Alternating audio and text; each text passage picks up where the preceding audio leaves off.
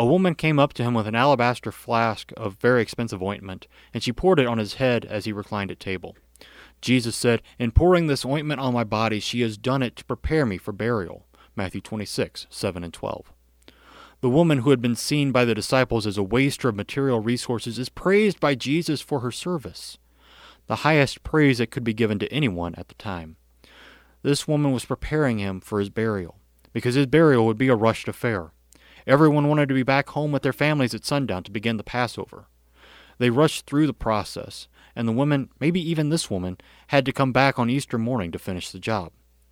But this woman had, knowingly or unknowingly, put the disciples back in mind that Jesus had come in the flesh to die.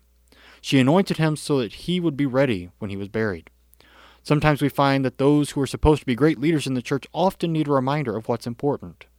And what's important is that Jesus died for you. This message cannot be repeated too often. It's forgotten way too easily. It needs to be repeated over and over again. It is the most important message, the message of forgiveness, the message of life after death, because Jesus did not stay buried, but he rose on the third day, so the gates of heaven will be opened for you. Amen.